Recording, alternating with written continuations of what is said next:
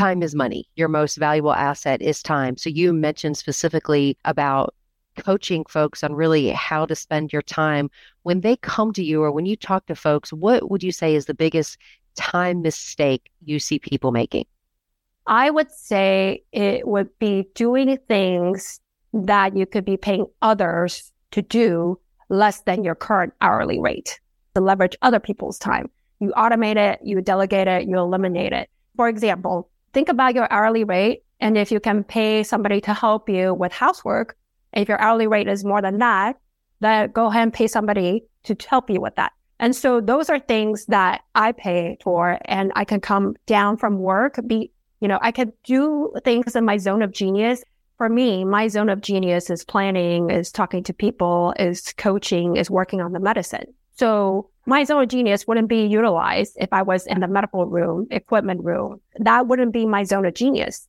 So what is your zone of genius? What is your ultimate goal? Like, what freedoms are you trying to achieve? Like time freedom, location freedom, emotional freedom, vitality freedom, like for health. And then you work down, you chop down to perhaps a 3-year goal, 1-year goal, the 90-day goal. And once you have a focus of the 90-day goal that you would like to achieve, then you have a plan on essentially creating SMART goals, very specific, time-based for the week, for the month.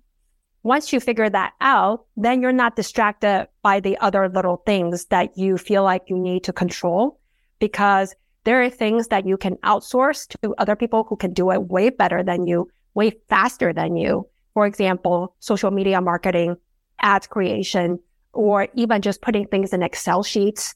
It's a micro-step process, but once you can leverage other people, then you will free up more time to work on your 5 goals and the focus, things that move the needle towards your freedom, and not just doing things to be busy, to check things off.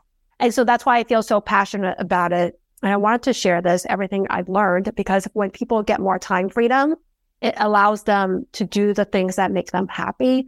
We're always stressed for time.